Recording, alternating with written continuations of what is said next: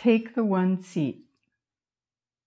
And this is a journey from the head, the heart, and the gut. And they're not different things. They're not separate. They're all connected. And taking your one seat and journeying down from the head to the heart to the gut is like a stone dropping. It's like a mountain settling, layering.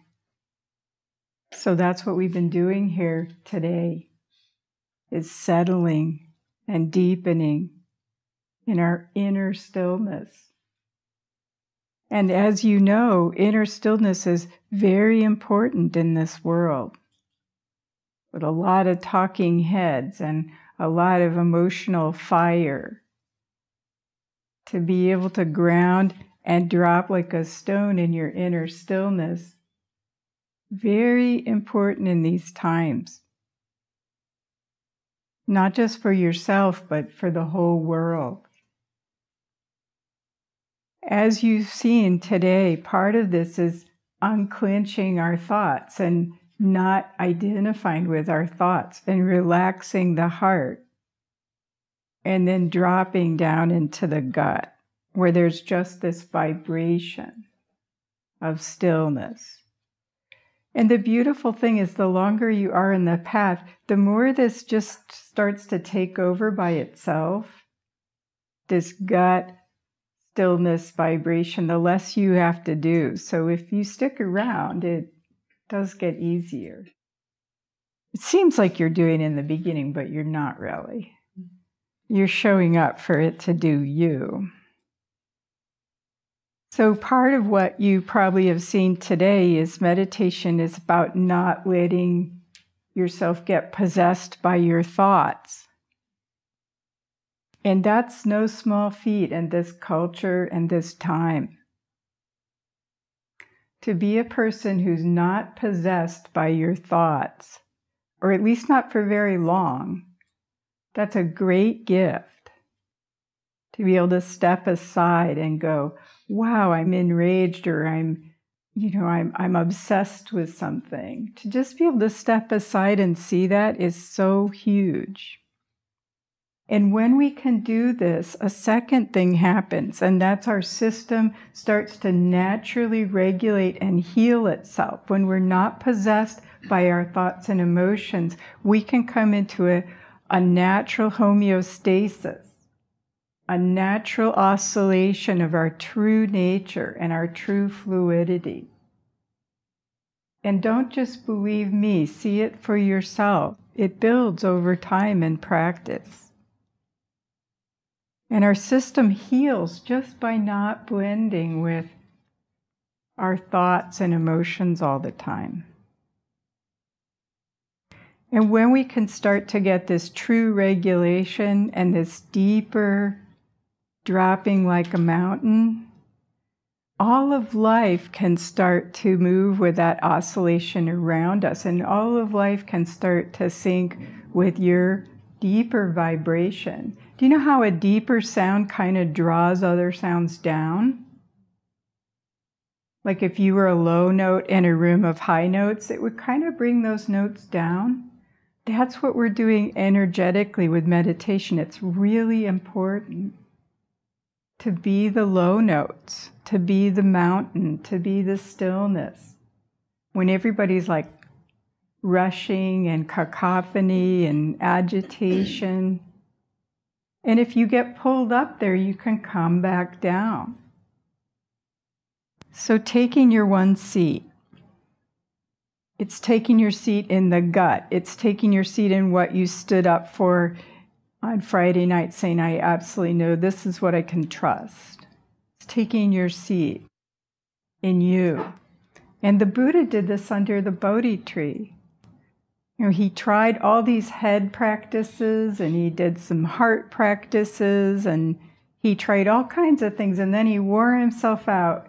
And finally, almost as a last resort, he took some nourishment in his gut from Sujata, a woman walking by, some rice milk. He took nourishment in his gut, And he just said, I'm going to just take my seat. And there weren't 5 seats for him to choose from. He didn't have to doubt which one is it. He just knew right there. And it wasn't musical chairs. He didn't have to worry about someone else taking his seat, and neither do you. There aren't 5 seats. There's not someone trying to get your seat. There's one seat under the Bodhi tree, just for you. Are you willing to take it? For yourself and for the world. And we don't just take it once. Okay, it seemed like the Buddha took it once, but he took it over and over again. When he went out to the world, he was challenged, do I really want to teach? People seemed very confused is what he said at first. And then he had to take his one seat again as a teacher, as somebody who is willing to continue. It's a courageous act, but in a way, the fact that you're all here, it's your destiny. And that's not a small word. It's your destiny to take your one seat for yourself and the world. Whatever that means for you. And part of the Buddha's journey of taking his one seat was he touched the earth for confirmation. Gosh, do I have a right to sit here? So it's okay to get support along the way. You don't have to do this as like an individual thing. He touched Mother Earth. He touched the feminine. He said, hey, do you affirm? Do you bear witness? Do I have a right to the tree of life? That's more modern day interpretation, but you have a right. And touch the earth if you need to. Go outside in nature. Ask a friend. Look into your dog's eyes. You have a right to take your seat as love, as truth, as compassion, whatever it is, it's yours. So this retreat is a courageous act, and it keeps going. You might not ever remember what you said on Friday night about what you trust, and it doesn't matter, but you'll remember that you stood up and you took your stand and you said you were here.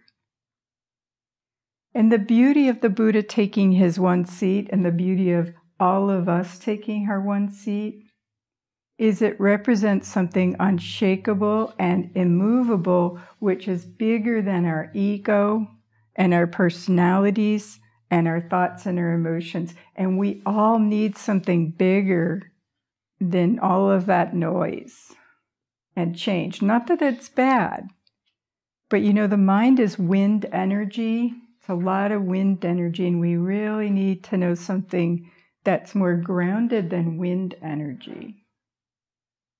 That's taking your one seat on the earth as you.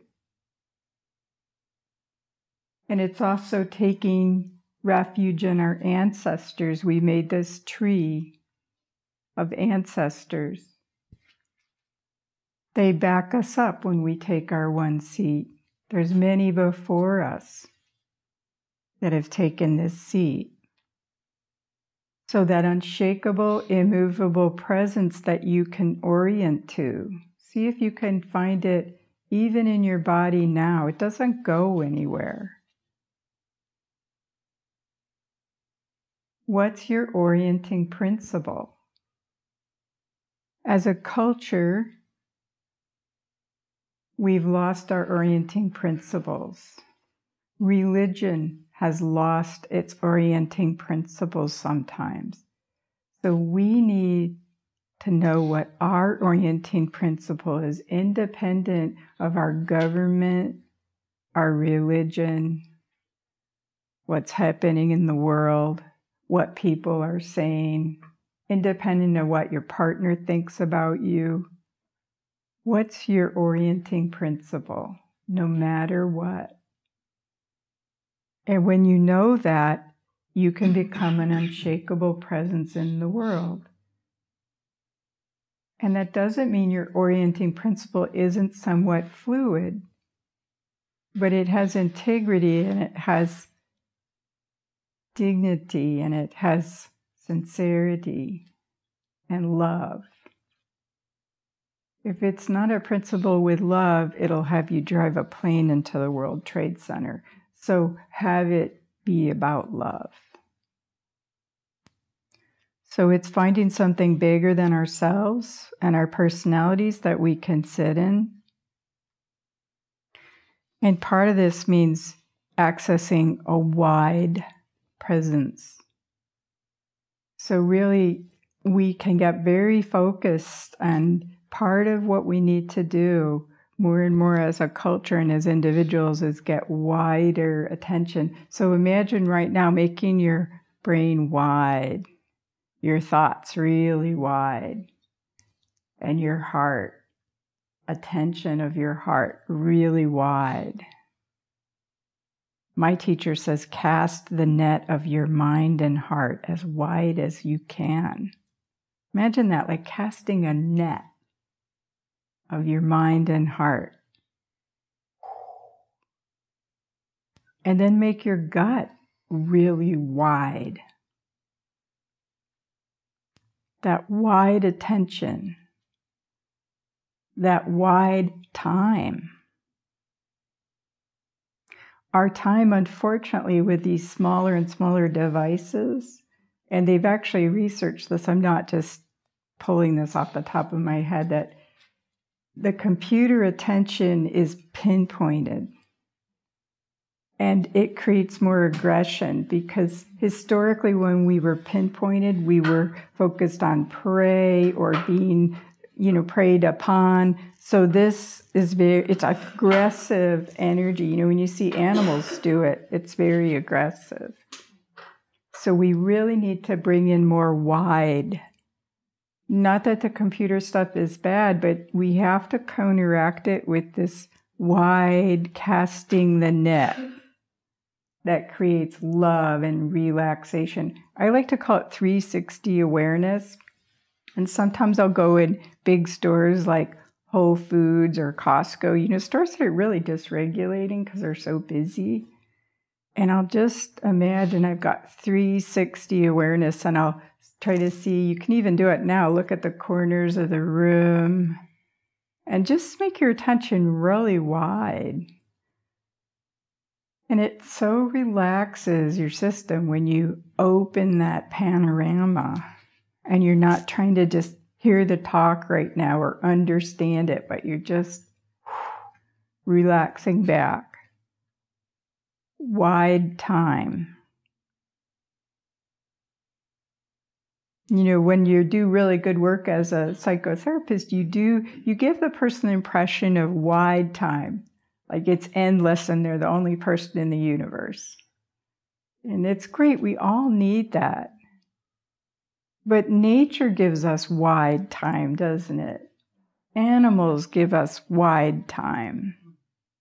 Children give us wide time. Retreat can give us wide time. In fact, some of those sits feel like they're never going to end, do they? They're so wide. Your gut has wide time. And that's why it's important we keep bringing the Dharma from here, from the head and understanding. And the heart is great too. And down into the gut. And you can go up and down like a ladder, but know how to drop down like a mountain, create wide knowing. So this taking the one seat, Thich Nhat Hanh has a reading about this from The Miracle of Mindfulness, which is a really ancient Dharma book from the 70s. He wrote, Zen master Doc Te says that when sitting in meditation, one should sit upright, giving birth to this thought. Sitting here is like sitting on the Bodhi spot. The Bodhi spot is where Lord Buddha sat when he attained enlightenment. If any person can become a Buddha, and the Buddhas are all those countless persons who have obtained enlightenment, then many have sat on this very spot I sit on now. Sitting on the same spot as a Buddha gives rise to happiness, and sitting in mindfulness means itself to have become a Buddha. So you've all sat in mindfulness and become a Buddha. The poet Nguyen Kong Tru experienced the same thing when he sat down on a certain spot and suddenly saw how others had sat on the same spot countless ages ago, and how in ages to come others would come sit here. And he wrote this little poem. On the same spot I sit today, others came in ages past to sit. 1,000 years, still others will come. Who is the singer and who is the listener? You sit here. Many have sat here under and taken their one seat, and many others will come. Who is the singer and who is the listener? So as you see in this poem, you take the one seat for you. That's your destiny. But then it's a bit like a magic trick. You take your one seat and everything shows up. Everything. The whole world, Hawaii, shows up. The horrible, the wonderful. Everything you like, everything you don't like, it's in this one seat with you, the past, the future. It's very trippy the more you start to sink and drop into it. Your one seat includes everything. John Cunningham and I had a teacher, Matt Flickstein, and he wrote a book called Swallowing the River Ganges. And that's such a great title because that's what you're doing, taking your one seat. You're swallowing the river Ganges, which, as we know, includes a lot. Quite the river. Pollution, sacred, burials, skyscrapers, streams. Everything's in there. A Zen master said, the great cosmos is your total personality. So that's wide. You don't just have your personality. The great cosmos is your total personality. And you don't just embody one corner of it. Let yourself embody the whole cosmos when you take your one seat. So instead of being a position in the environment, you become the environment more and more. That's what practice is doing. So if you want to go there, that's where it goes. It's not for the faint of heart. You can't embody everything in your head, and you can't embody and feel everything in your heart. It would just be too much. So in a way, the more you see that you're everything and everything is you, you have to come to the gut. Because the gut's zero. The gut is zero. Equanimity, it's just empty zero. So it can hold everything like this empty bowl that can ring. And only there will you get filled up with everything. So keep dropping down. I had the image the other day in a sit at the Dharma Center where it's like two mirrors meeting. Imagine what's like two mirrors just come right together and meet. It's just, what's there?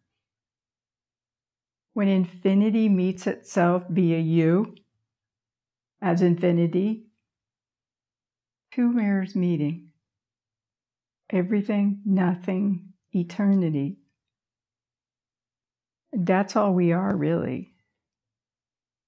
Two mirrors meeting.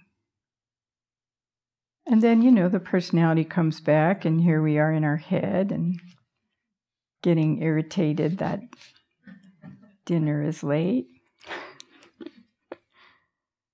Isn't it a great world?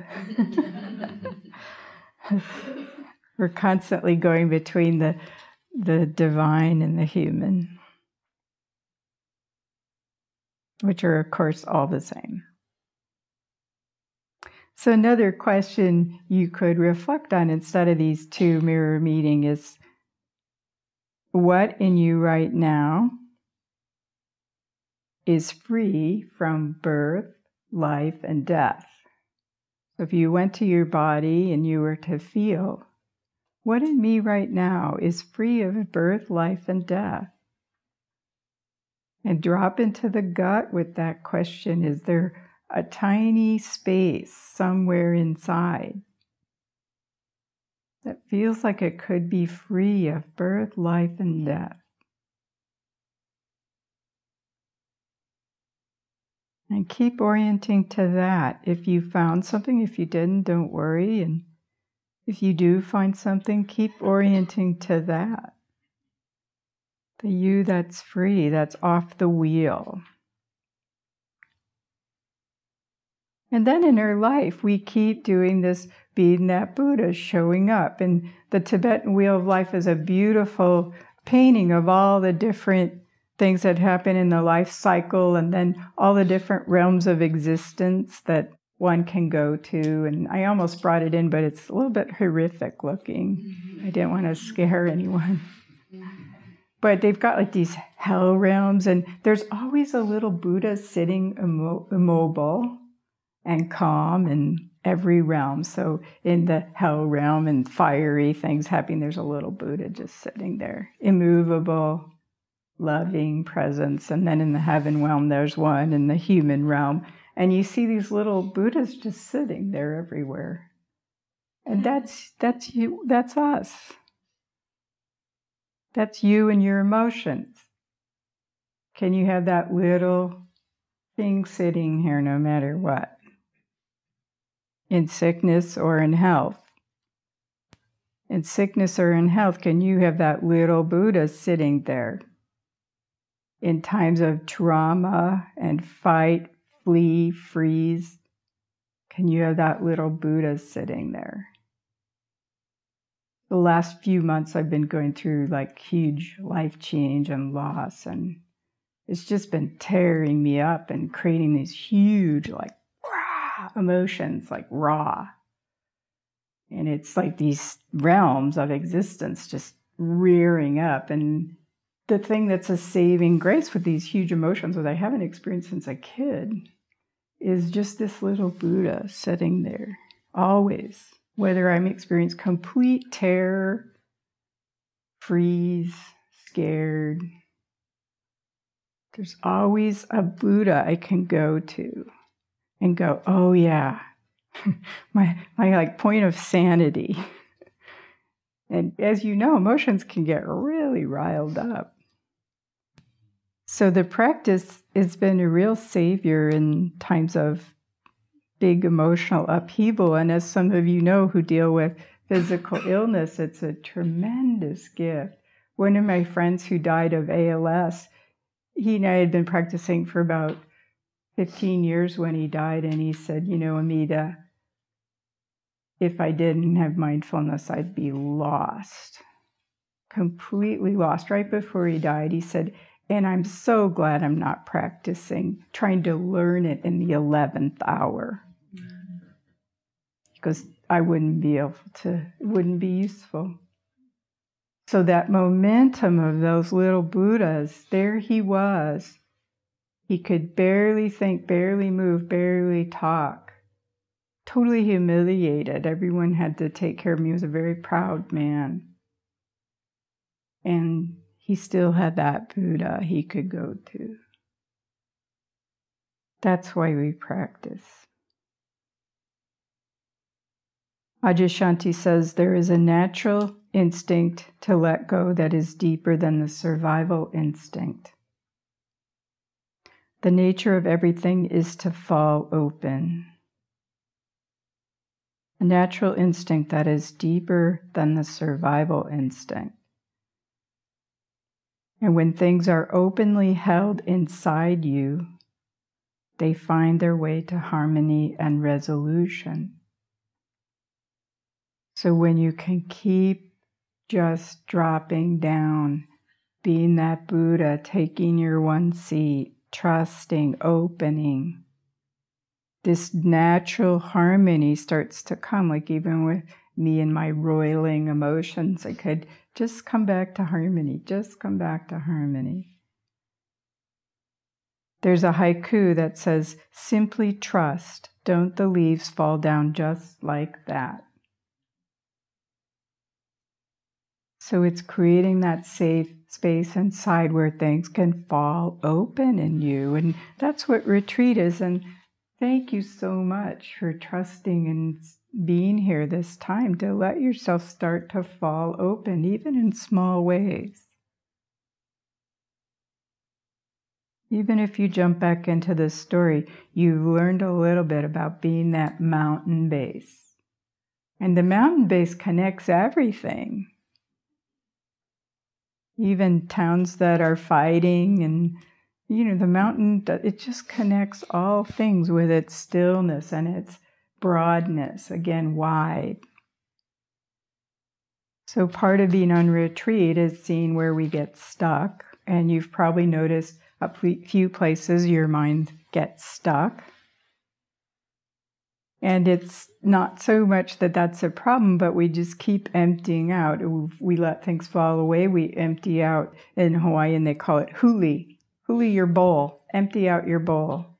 So we come here and we're emptying out the bowl of our mind and our heart so we can go down to zero. And the beautiful analogy, when we leave our shoes outside the door, you're leaving like you out there. You're leaving your worries and your personality. Think of it when you do that next time. You could just leave your ego out there and you come and you take your one seat just as empty, just showing up, being emptied out, being a vessel to receive. And your shoes and all your worldly concerns, you can pick them up when you go outside again, if you want. There's a retreat in LA where everybody's shoes got stolen. They came out and there were no more shoes. Oh. It was interesting to see all the different reactions to that. A monk who it was his only pair of shoes, because he was a monk, he just burst out laughing. That's a Buddha in every realm response, isn't it? So we're emptying out our mind, we're letting our heart relax and be as wide as the world. And the beauty when you widen your heart and empty out your heart, and you don't grasp so closely to your heart wounds, and we all have a lot of heart wounds, a lot of hurt, your whole heart will return to its fluidity. When there's no grasping to where the wounds are, it's almost like a creek. It'll just start to flow more as you. So part of embodying the gut is a commitment, whether you realize you've taken it or not, to be the resolution in the world of opposites. So if you're holding two polar things, say you have two arguing children, and you're the parent, you become that peace and that resolution for those children. You don't force one to be different. You're it. You're the resolution. And this is a deep undertaking to be the vibratory resolution of everything that's at war in yourself and the world. So when you take your seat, it's a big commitment. It'll take you a long ways. I guess you don't have to take that commitment if you don't want, but it will take you a long ways. Unfortunately, I think when you start a meditation practice and come to a retreat, you start a spark of willingness to be this resolution. Trungpa Rinpoche used to say, hey, leave now. If you haven't started practice, don't start, because you might not want to take this journey. So the more we can commit to what that's going to mean for each one of us, to take our one seat, to be the resolution of everything that's at war, everything that's opposed. And it starts in your heart and mind, where you're at war with yourself. Somebody was saying in group today that they had stopped judging themselves, but then they started doubting that maybe them not judging themselves was then they were slacking off.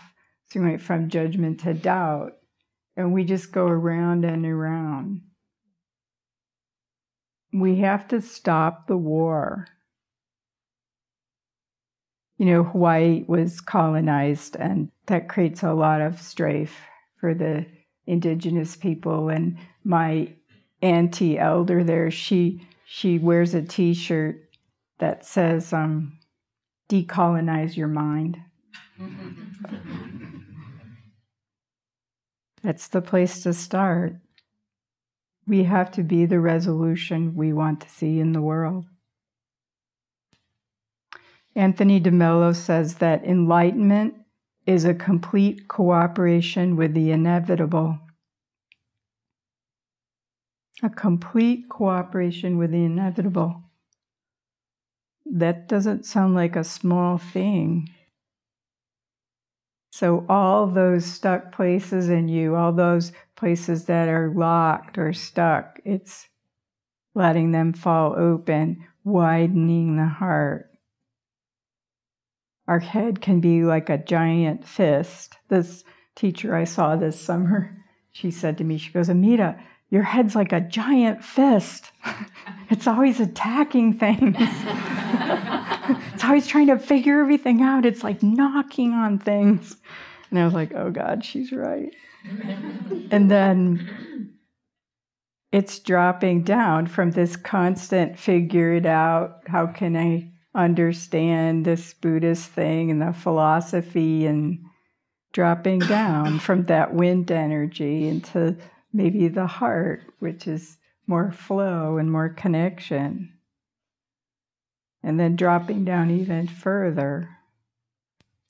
It's like I said earlier, it's like taking these 8-lane freeways and then you go to a smaller and smaller road until there maybe is no road. And that's you. Even if you go back onto the freeway, keep that empty, quiet space in you. When you're passing these huge trucks, just keep that empty space. Even when you feel raw. And the gut and the heart can be raw, very raw. Before we really get to that zero place, you can start to feel the grief of the whole world.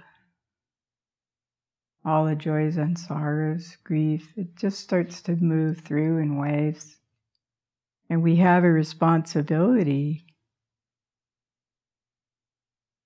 to bear witness and let all that be. Rumi has a poem.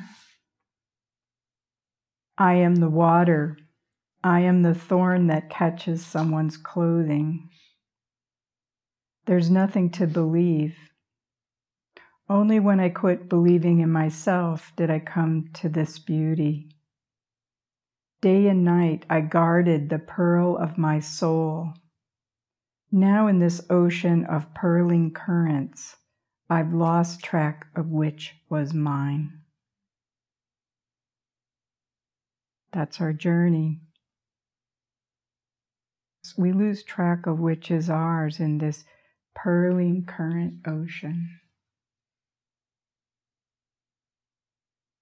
Our practice helps us develop fluidity, and there's a lot of talk these days about emotional agility and the ability to be fluid and agile with your emotions. And I think the gut can be fluid and agile. This broad sense of you can be fluid and agile.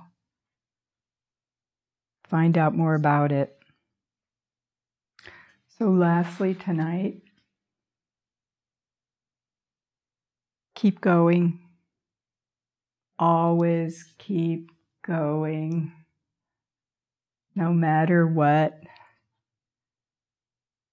There's no end to this path. There's no end to eternity. So keep going. Early on in practice, there was a saying that I just, do 3-month retreats. It feels very long after about 6 weeks in, and they're actually doing a 3-month retreat right now, so God bless them. Mm-hmm. And there was somebody said something, one lone star to guide you on your long walk home. And I would just say that to myself over and over, and I can just see one lone star of, the next moment of mindfulness or the next Dharma talk or whatever it was. So just see if you could find your one lone star, just to be that touch point when it gets really dark. Keep going. Keep going. Don't leave before the miracle happens. Keep honing your orienting principle. There's a beautiful Tibetan saying that you make your mind as wide as the sky, and your actions are as refined as a grain of barley flour. So eventually your net of your mind, heart, and gut is cast just completely wide, but you get more and more clear about what's right action and what you can do. And in a way, things get finer and finer, and they get wider and wider. The more conscious that we become, the narrower the path gets in some ways around the precepts and what we feel we can get away with. And the view gets wider and wider. So it's just this beautiful combination of things if you let it keep settling for you. So keep going, keep listening, keep widening, go deeper like a mountain, deeper, breathe, keep going, have fun. So I'd like to close with a poem. Unfortunately, I don't know who wrote this. It's called Let Nothing Be Left Unsung. Thich Nhat Hanh said, if we try to stop the flow of a river, we will meet the resistance of the water. When I was a boy, I collected things. It didn't matter what it was, as long as it was small enough to fit in my pockets. I wanted it. Bottle caps, keys, the toy surprise inside a box of Cracker Jacks. What I loved most was collecting fossils. I would spend all recess on my hands and knees sifting through the gravel on the playground to find dusty crinoids. The best days were when I would lift them to my eye and the hole in their center went all the way through to the sun. When I got older, I collected doorknobs, spoons, broken pieces of porcelain. In the woods, I walked dried riverbeds and deer paths that crisscrossed their way through the hills and bottomlands. Soon I taught my son the same, so that not only were his pockets full of things, but also the language of things. Geode, crystal, feather.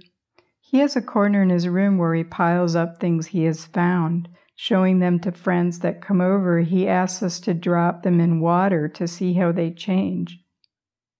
Mostly he gives them away, but there are some that he hides in his room so no one can find them. Sometimes cleaning his room I find them, a tooth hidden on his bookshelf or a rock tucked into a box of crayons, and I know that we hide the things we love, even if it means we risk losing them in the end. For months, I have been conducting an orchestra of loss. But haven't we all? And isn't it more like a chorus of loss that we all have been left to sing? I heard the poet Solmaz Sharif say, language is the first casualty of war.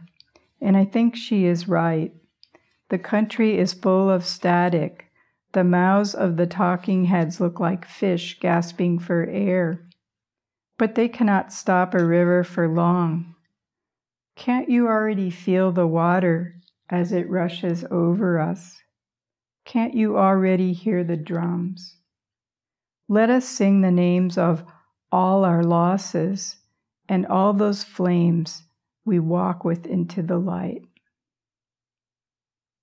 Let us sing the names of all our losses and all those flames we walk with into the light. Keep going. So let's sit for a minute. Thank you for listening. To learn how you can support the teachers and Dharma Seed, please visit dharmaseed.org/donate.